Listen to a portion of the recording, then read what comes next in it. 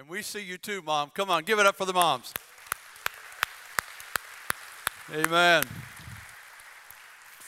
So glad you guys are here today to celebrate Mother's Day. I know many of our folks are with their moms and their churches, and it's just one of those kinds of days. And I know it's a bittersweet day for many people, but as we honor the moms in our lives, the biological moms, the adoptive moms, the step moms, the spiritual moms, as we honor them today, we are the ones ultimately that are blessed.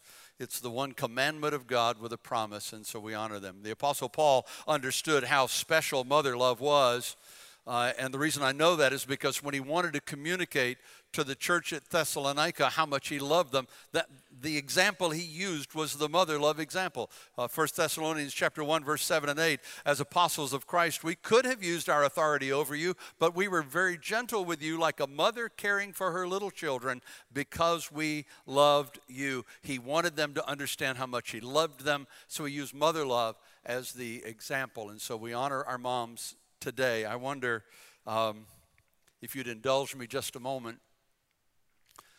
Because the mother of my children can't be here today. She's watching online. Hey, Kim. And I got to tell you how much I love you.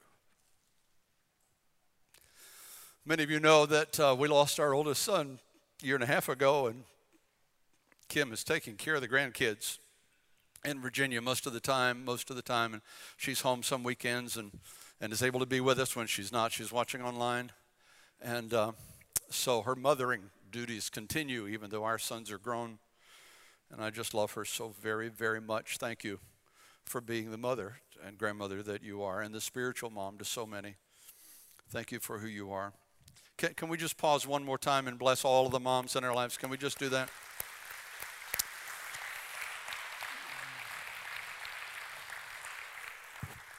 We're in a series that we've been calling Church Is, and we've been talking about this idea of some of the stereotypes that the churches have fallen into, the ideas that people have. In fact, the George Barna Research Group did a survey some time ago, and they identified people that were unchurched, and they asked them, why do you think most people don't go to church? Now, they didn't really know why most people didn't go, but they knew the real reason why they didn't go. So if you were an unchurched person and I ask you, why don't you go to church, then you would say something that makes you look good. You know, well, it's my only day with my family or something like that. But if I say, why don't most people go, then the pressure's off of you, but you can tell me what's really going on with you.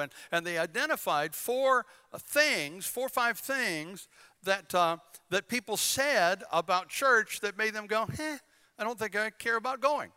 And these are stereotypes that, quite frankly, we've earned in a lot of ways, and we want to challenge them.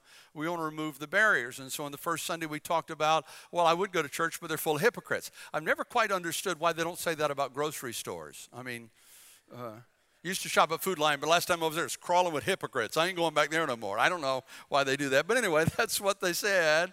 Last week, of course, Pastor Ryan was here. Did you guys enjoy Pastor Ryan? Awesome guy. Of course, he leads our Goldsboro location, and he and I swapped pulpits last Sunday, and it was great for me to get back to Goldsboro because I started my journey with the Bridge as the interim pastor over there, and excited to be back and visit with them today. As we move forward, we're going to be talking about this idea that churches are unfriendly. We're going to land on churches irrelevant. There's nothing going on at church that has nothing to do with me, and we're going to challenge that idea. But today, I want to talk about this idea that seems to be prevalent, and quite frankly, it's becoming more and more prevalent among people who claim to be followers of Jesus Christ.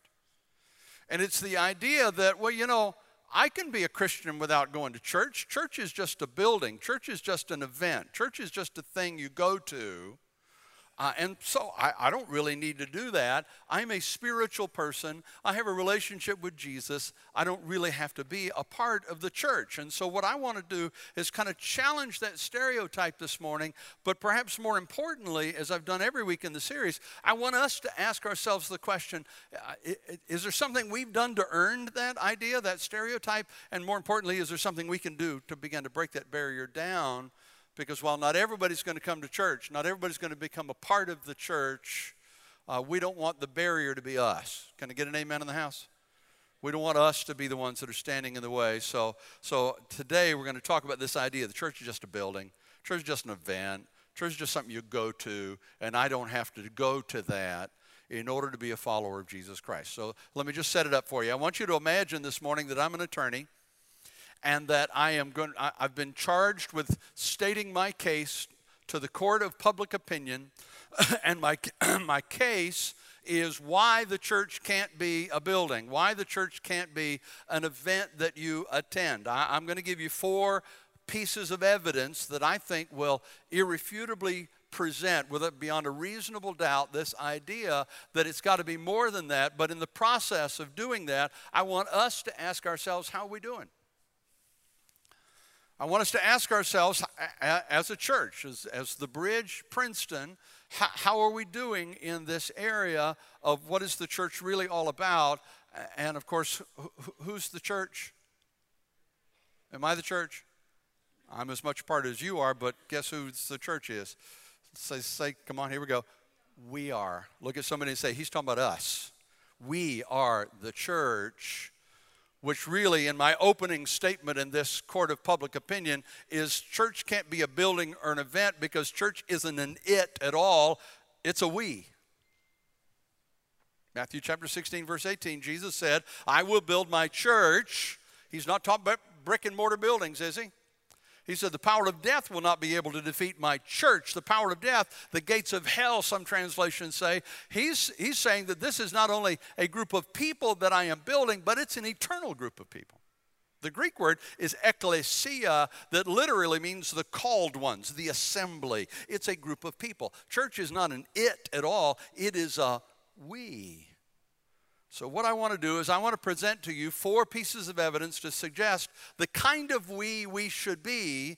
And again, I want us to ask ourselves the question, how are we doing? How are we doing as a church? How are you doing as an individual follower of Jesus Christ, to make sure that we're removing those barriers that keep people from being a part of the church? Let's get into it. The Bible, first of all, says that we are a family. We're a family. Ask any mom, and she will tell you immediately, a house is not automatically a home. It's just a building where families live. Can I get an amen in the house? It becomes a home when families do life together there.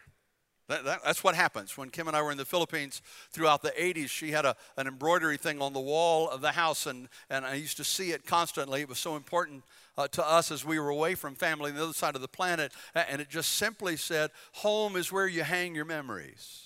Because that's what home ultimately is. It's not a building, it's a we, it's a family. Look at what the scriptures say about the church. Ephesians chapter 2, verse 19, you are members of God's very own, what's the word?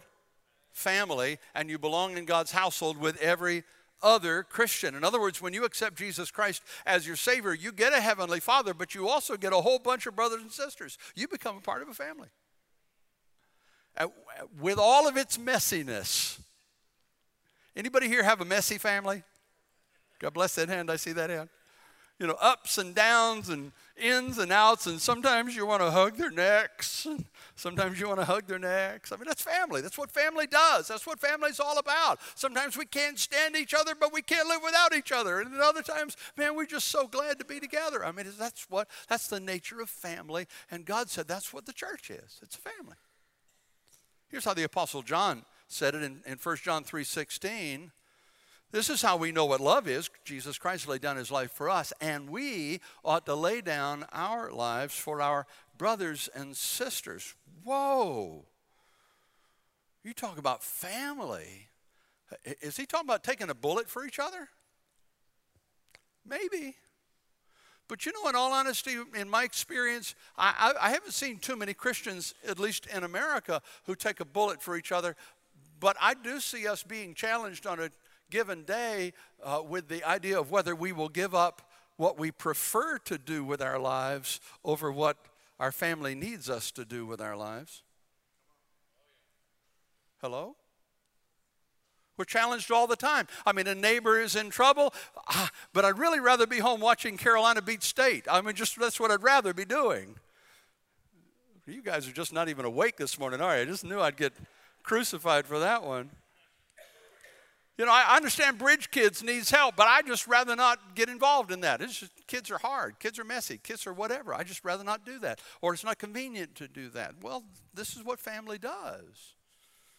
It's looking around, seeing needs, and helping, whether it's convenient or not. Like a family in our church right now that I've learned about. They saw another family in our church who's got some medical issues going on, a lot of financial issues related to that. So they decided they'd put on a yard sale to raise money to help them. And then the word got out, and other families in the church are starting to pitch in to be a part of this yard sale. It's not a ministry of the church organized by the staff of the church. It's not even being held at this facility, this location. It's just one family in the family helping another family in the family, and other families coming alongside to help. That's laying down your life.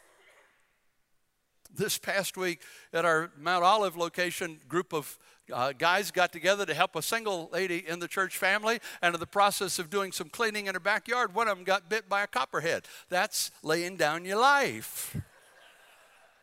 He survived, by the way. He survived. He's fine. The world looks on that kind of unselfishness and says, why would they do that? That doesn't compute for me. And Paul tells us why. In Romans chapter 12, verse 5, he said it's because in Christ, we who are many form one body, and each member belongs to all the others. I need you to hear me say that flies in the face of this common notion that I don't have to go to church to be a Christian. That somehow church is just a building or it's just an event that you go to. It flies in the face of that. I don't disagree. Going to church does not make you a Christian any more than going to McDonald's makes you a hamburger. I mean, it's just like the guy I heard about coming out of Sunday service, and pastor grabbed him by the arm and said, man, you need to join the army of the Lord. And the guy said, well, I'm already in the army of the Lord, Pastor. Pastor said, well, then how come I only see you at Christmas and Easter? And he leaned in and said, because I'm in the Secret Service. What am I telling you? I'm telling you the Bible is clear. There's no such thing as a 007 Christian. No such thing. Believers are belongers. Belonging shows that I believe. Why can't the church be a building, an event? Because we're a family. So how are we doing? How is the Bridge Princeton doing in this family dynamic? Perhaps more importantly, how are you doing? Treating church like a family rather than just an event you attend. Well, I hear you, Jim. I'd love to belong. I'd love to have those kind of in-depth relationships, but I don't know how. I come to this room and there's hundreds of people in here, and I can't meet people at this level. No, you can't. I mean, if you think somehow that's going to happen, it isn't.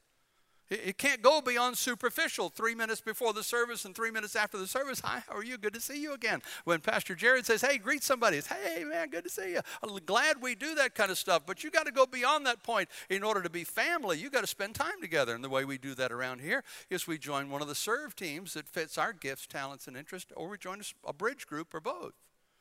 This is promotion month for bridge groups. And so let me challenge you right now. Go to the website, go to the app, click on bridge groups. You'll see a list of either 50-some groups now, I think. And just pick the topic, pick the night of the week.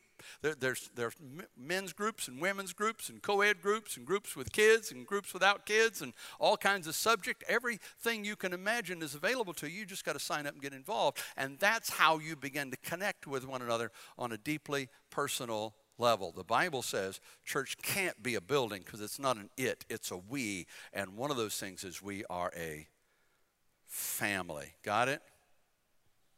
Got it? If you ain't got it, I'm going to explain it some more. Got it? All right, number 2 is we're a network of gifts and talents. We are a family, but we're also a network of gifts and talents. Romans chapter 12, verses 6 through 8 from the NIV. We have different gifts according to the grace given to each of us. Who's we and us? We already established, but I just want to make sure we're tracking. Who's we and us? Us. I am. You are. We are this group of people, and we have different gifts. If your gift is prophesying, then prophesy in accordance with your faith. If it's serving, then serve. If it's teaching, then teach. If it's to encourage, then give encouragement. If it's giving, then give generously. If it's to lead, do it diligently. If it's to show mercy, do it cheerfully. I see 2 critical pieces of information in that one passage of Scripture. Number 1 is that our family is incredibly gifted in so many different kinds of ways. That's 7 gifts listed in that one passage. I've studied the scriptures and I've identified 31 different gifts, either directly or indirectly stated in scripture, that can become an area of service, an area of involvement where you network with one another, which is the second thing I see in here. So once you discover what your gifts are, you actually do that. What a concept. This is if your gift is teaching, then what should you be doing? It's not a trick question. Got to be teaching. If your gift is music, what should you be doing? You should be playing music or singing songs. You should be using that gift. As I've gotten older, I've been a worship leader and a singer all of my life, but as I've gotten older, my voice doesn't have the quality it had when I was 40. But every now and then you'll see me come out. I say, Jared, I just got to sing. I got to use this gift. So I'll walk out and join the praise team and join in. I usually turn my mic off because I ain't singing for you. I'm singing for him and he can hear it. But he's got to do it. Why? Because he gave me this gift. I'm not going to stand before him and say, well, I got a little bit older. My voice wasn't pristine as it used to be, so I quit. No, that's not how it works. Many of you know that Kim and I moved back to Goldsboro 3 years ago, having been gone for 40 years, planning to retire. I mean, we came home to retire, take care of our mamas. That's what we came home to do. And lo and behold, here I am, leading the largest church in Wayne County. How did I get here? How in the world did I get here? It's because when the gift is there, you use the gift when the opportunity presents itself. Is this making sense? My point is that when you're part of the family of God, belonging has to mean more than I like that church, put my name on the roll.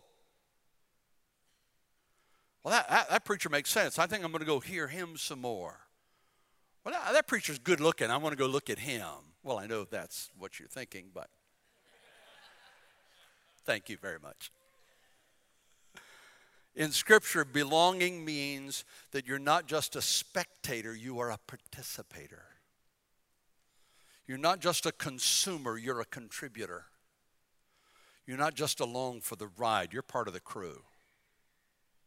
You're serving as you're being served. You're loving as you're being loved. You're celebrating as you're being celebrated. We are a family made up with a network of gifts, each one contributing our part to a whole. Church is a we, it's not an it. It's a family. It's a network. Number 3, we are ambassadors. We're ambassadors. Now, what does an ambassador do? Everybody know? You know what they are, right? What does an ambassador do? He goes out to other parts of the world and represents the leader back home. And so the ambassador speaks for the president wherever he happens to be ambassador, whether it's the UN or one of the European nations or African nations, wherever he is. He goes out and represents the leader. And hear me, you can't send a building anywhere, right? Therefore, it can't be a building. On the night before Jesus went into that series of illegal trials and ultimately was beaten to the point of death and carried his own rugged cross up a hill until he collapsed under the loss of blood and exhaustion. Somebody had to carry it the last bit of the way for him. And just before all of that happened, Jesus found himself praying, knowing what was coming. He got alone in the garden and began to pray, knowing what was ahead. And so I can promise you that in that moment, knowing what he was about to face, the Bible says that he prayed and his sweat became like drops of blood. We're talking intense prayer. We're not talking about reciting the Lord's Prayer. We're not talking about saying a nursery rhyme. We're talking about agonizing before the Father. Ultimately, he said, not my will, yours be done.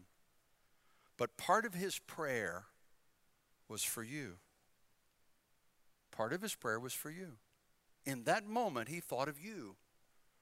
John 17, verses 15 and 18, my prayer is not that you take them out of the world, but that you protect them from the evil one.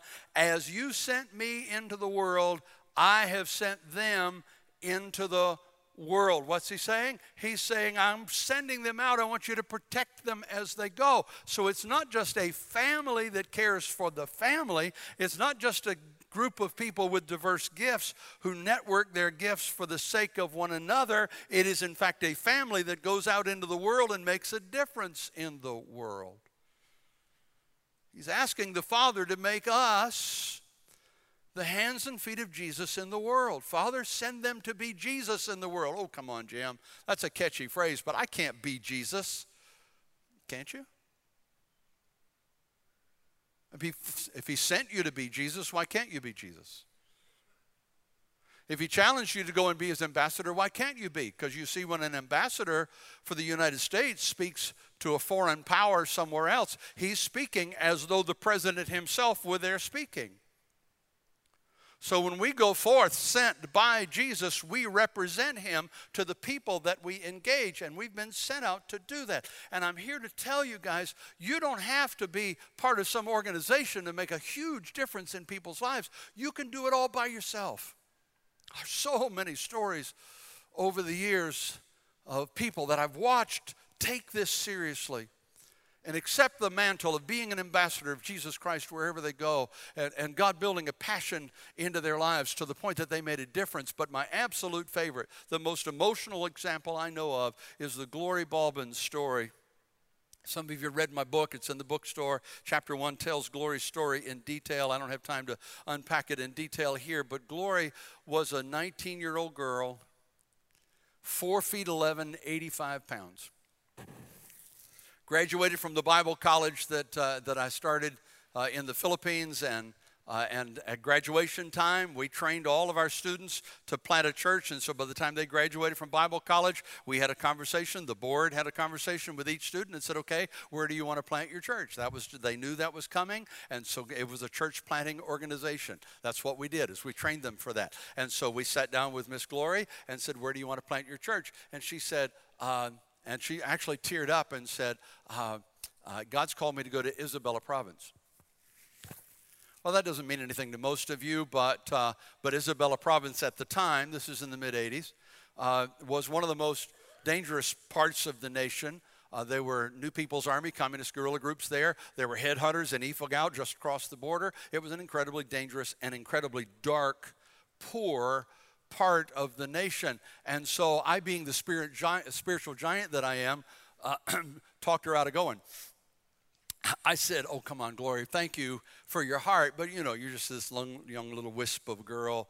Why don't you take a year and intern in one of the churches close by, and then if that passion's still there a year from now, we'll help you get there. And so I'm embarrassed to tell you that's what happened, but that's exactly what happened. And she said, okay, and she went and interned for a year in a local church, and a year later, she made an appointment with the board and came back and said, okay, can I go to Isabela now? And I started in, well, it's a dangerous place, and it's a lot of poverty and a lot of sickness there. And, there's a single lady going, and she just started to cry. She said, I don't think you understand. I got to go. I need your blessing. I need your help. But I'm going whether you give it or not, because I got to go. I've been sent by God to make a difference there. And so she humbled me, and I apologized, and we offered her what little bit of help we could, and we put her on a bus with a little backpack and a guitar and sent her off the 15-hour trip to Isabela. She rented a little nipa hut, started working in the public market, living in the village, about 160 souls in the village of Malalinta.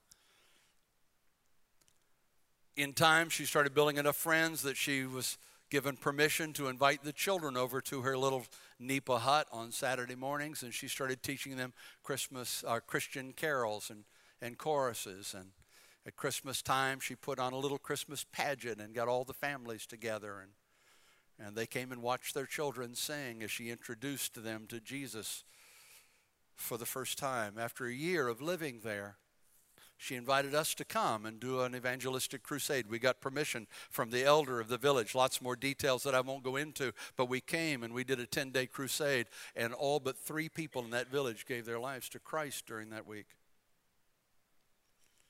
We did water baptism in the Magat River, and 162 souls were baptized in that river that day. rocked that town, rocked that region. Glory became the pastor of that brand new church. Other people started coming from the villages around when they heard what was going on in Malalinta, and they would walk, they would hike, they would ride motorcycles, they would ride on Carabao to come and be a part of the little Malalinta church. And they were introduced to Jesus and went home to their villages and began to start churches. It was a dark place. It was a poor place. Every year they had one rice crop a year, and every year the crop would run out before the next harvest was ready to be gathered. And so there were 2 to 3 months of starvation every year.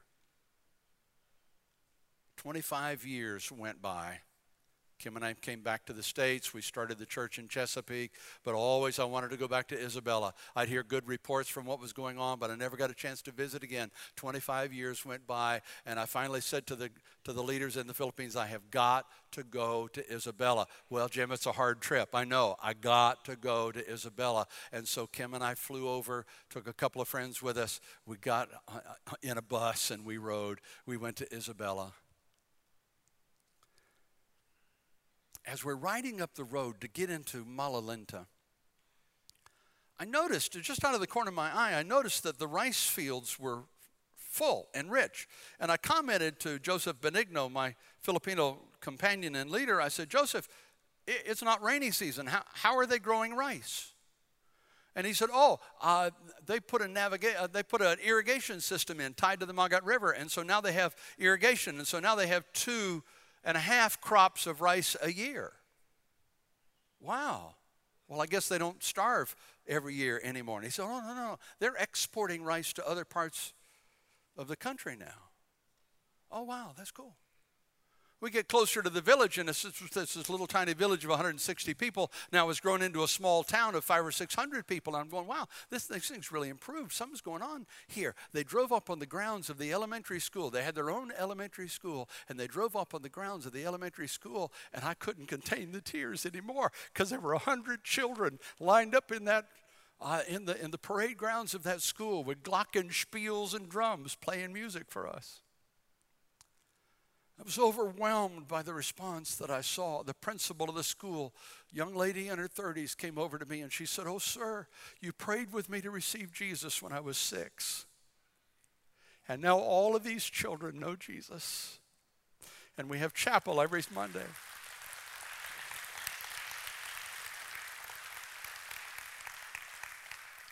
Today there are 25 churches in that region. Glory married Ellie, and together they've been a church planting juggernaut, just planting churches all over that region. And it's been a revival in Isabella province over the years since. And there's a part of the story that I didn't tell you, and that is when Glory invited us to come to hold that evangelistic crusade, the elder of the village said no. He said, no, I don't want them here.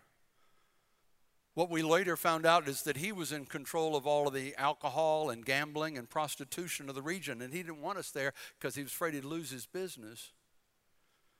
But the parents prevailed upon him because of Glory, because of what Glory had done with the kids. They finally kind of pressured him into letting us come. And so the first night of that crusade, it was tense because we were told the elder doesn't want you here. And understand, the elder in that region had the power to kill us if he wanted to, and we knew that was the potential. And so we sat on that stage tense, not knowing what's going to happen.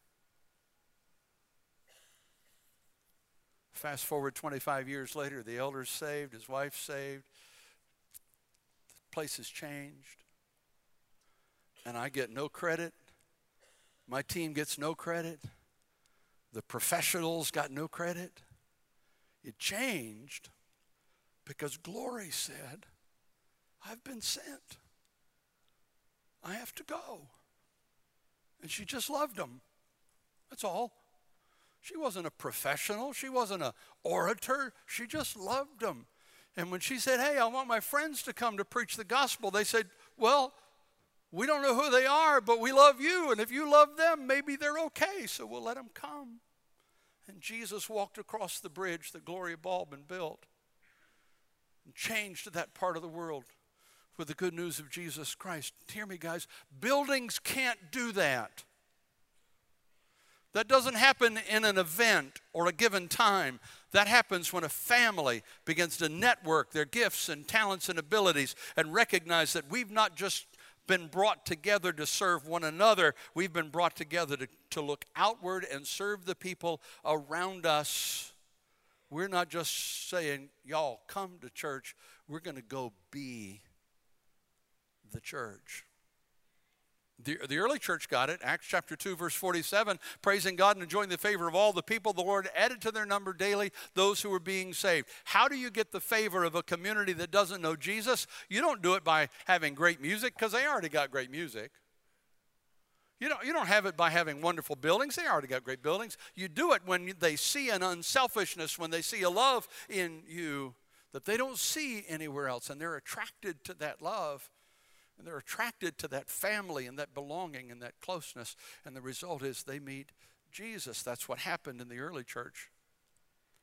The Apostle Paul certainly understood this passion. Acts chapter 20, verse 24, he said, life is worth nothing unless I use it for doing the work assigned me by the Lord Jesus, the work of telling others about the good news of God's kindness and love. The man who once tried to imprison Christians just for believing in Jesus is now giving his very life for as many people as possible to hear about the good news. And all of it came out of the Master's heart, who late in his time on earth stood on a hillside overlooking Jerusalem, his hometown. And he said in Matthew 23:37, Jerusalem, Jerusalem, many times I wanted to gather your people as a hen gathers her chicks under her wings, but you did not let me. I don't hear anger. I don't hear judgment.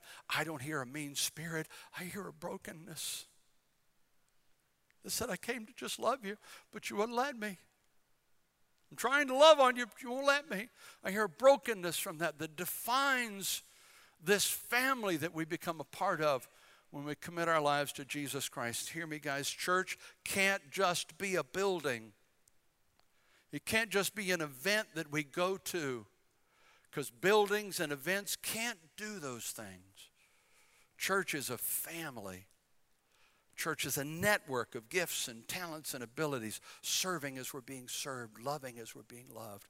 Church is an ambassador who goes out to become the hands and feet of Jesus Christ to the world. So, how are we doing? The Bridge Princeton. We got a group downtown feeding the homeless right now on this cloudy day. That's pretty good. But more importantly, how are you doing? Being the hands and feet of Jesus in the community. One more evidence. I'm trying to make a case here. One more evidence and I'll hush. Church can't be a building because at the end of the day we're loved. We are loved by the God of the universe. Hear me. You can't love a building. Oh, you can be proud of a building. Sure. Well, we're proud of our building. We take good care of it. Pastor Jim Gillikin and his team work hard to make sure this place stays clean and well maintained, and we're proud of it. We love it when other churches come and say, hey, can we tour your building so we can get some ideas, because we're about to go into a building process ourselves. And we love that, and we love to walk them through and show them and answer their questions. We love that kind of stuff. But at the end of the day, Jesus doesn't love this building. He loves you, us, we. Ephesians 5:25, Christ loved the church. Christ died for the church. The church is not an it. It's a we. And that's us. So how are we doing? I got to close, but I said all that to just, here's my summation. I'm the attorney trying to make a case here. My closing argument is simply this. I love this place. I love this place. I told you I came home to retire. I was going to piddle in my workshop. I've been doing this almost 50 years. It's time for me to rest, right? But when I got a chance to be here, serve with you guys, who's going to pass that up? I love this place. I want you to find what I've found. I want you to experience what I experience every day, being a part of a family, being a part of I got strengths and weaknesses, but the other people around me have strengths and weaknesses, and together we accomplish more than we ever could apart, but together we're not just serving one another, we're serving the community around us. And if this is the place, if this is the local expression of the body of Christ that God's called you to be a part of, then roll up your sleeves and get in.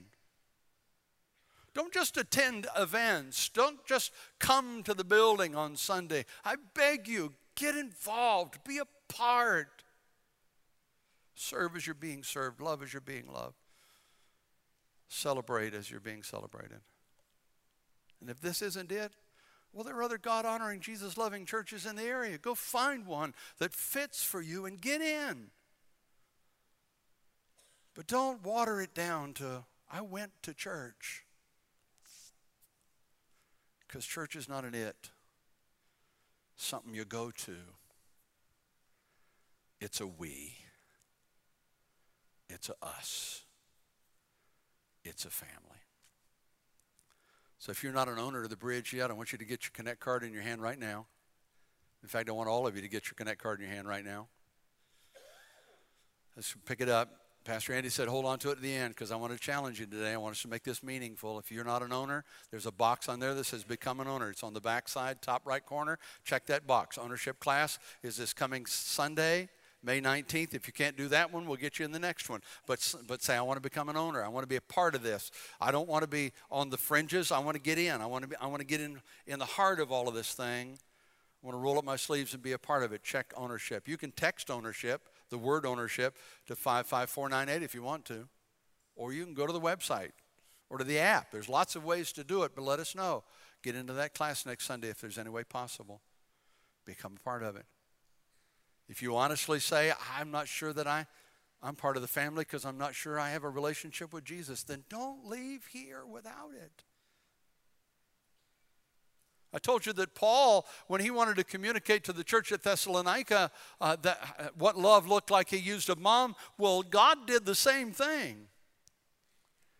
In Isaiah 49:15, he said, can a mother forget the baby at her breast and have no compassion on her child as she has born? Though she may forget, I will not forget you. You understand what he's saying? He's saying, as inconceivable as it is, if it were possible that a mother could forget that she has a child right in the middle of nursing that child. That's obviously absurd, but if that could happen, even if it could, God says, will never forget you because I love you.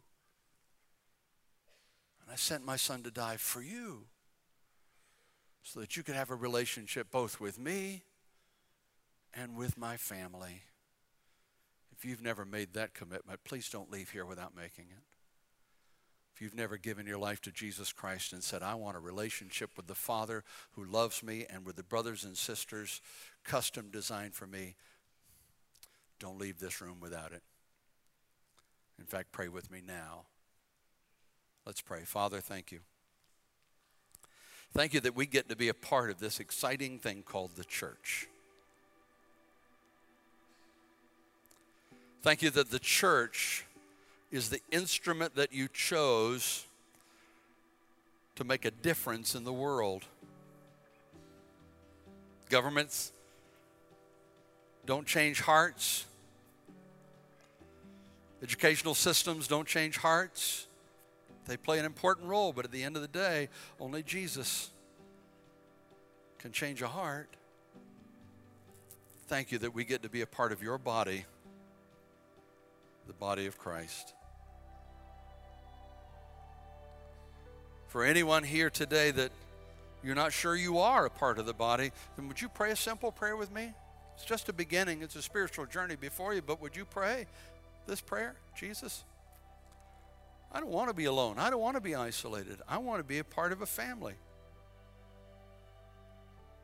I got gifts. I got talents. I've got abilities. I want to do something meaningful with my life. I want to make a difference in the world. Yeah, and I want to reach out beyond myself and stretch my comfort zone. I want to do that. So would you accept me Forgive me. Give me a fresh start today with you at the helm and me linked arm in arms with the rest of the family of God. Father, you see who's praying. They're praying in their own words, but you see them.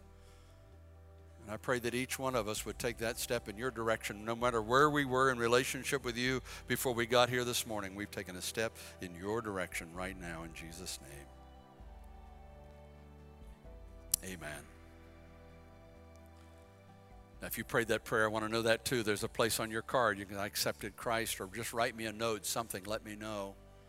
The ushers are going to be on your door, on the door on your way out. Just drop those cards in the basket as you go. Let us know that you were here. Let us know how we can be praying for you. Maybe you just got a prayer need. You didn't pray those prayers, but you got a prayer need. Let us know. Write them on the card. Dropping them in the basket, okay? Would you stand with me this morning? My prayer is you go out and have a great Mother's Day. I know it can be an emotional day on many different kinds of levels. I hope that you're able to celebrate the lady that gave you life and the mom's adoptive step, biological and spiritual in your life. That you can celebrate them and give them appreciation for who they are. Father, take us from this place, bring us together again to the appointed time, and between now and then, remind us that we are your family in relationship with one another, with gifts and talents and abilities that we network with one another and then get sent out as your ambassadors to the world. And all of that, we are loved by Jesus. In Jesus' name, amen. The altars are open, guys. There's people here that would love to pray with you. Please don't leave here without receiving prayer for whatever's going on in your life. We'll see you next Sunday.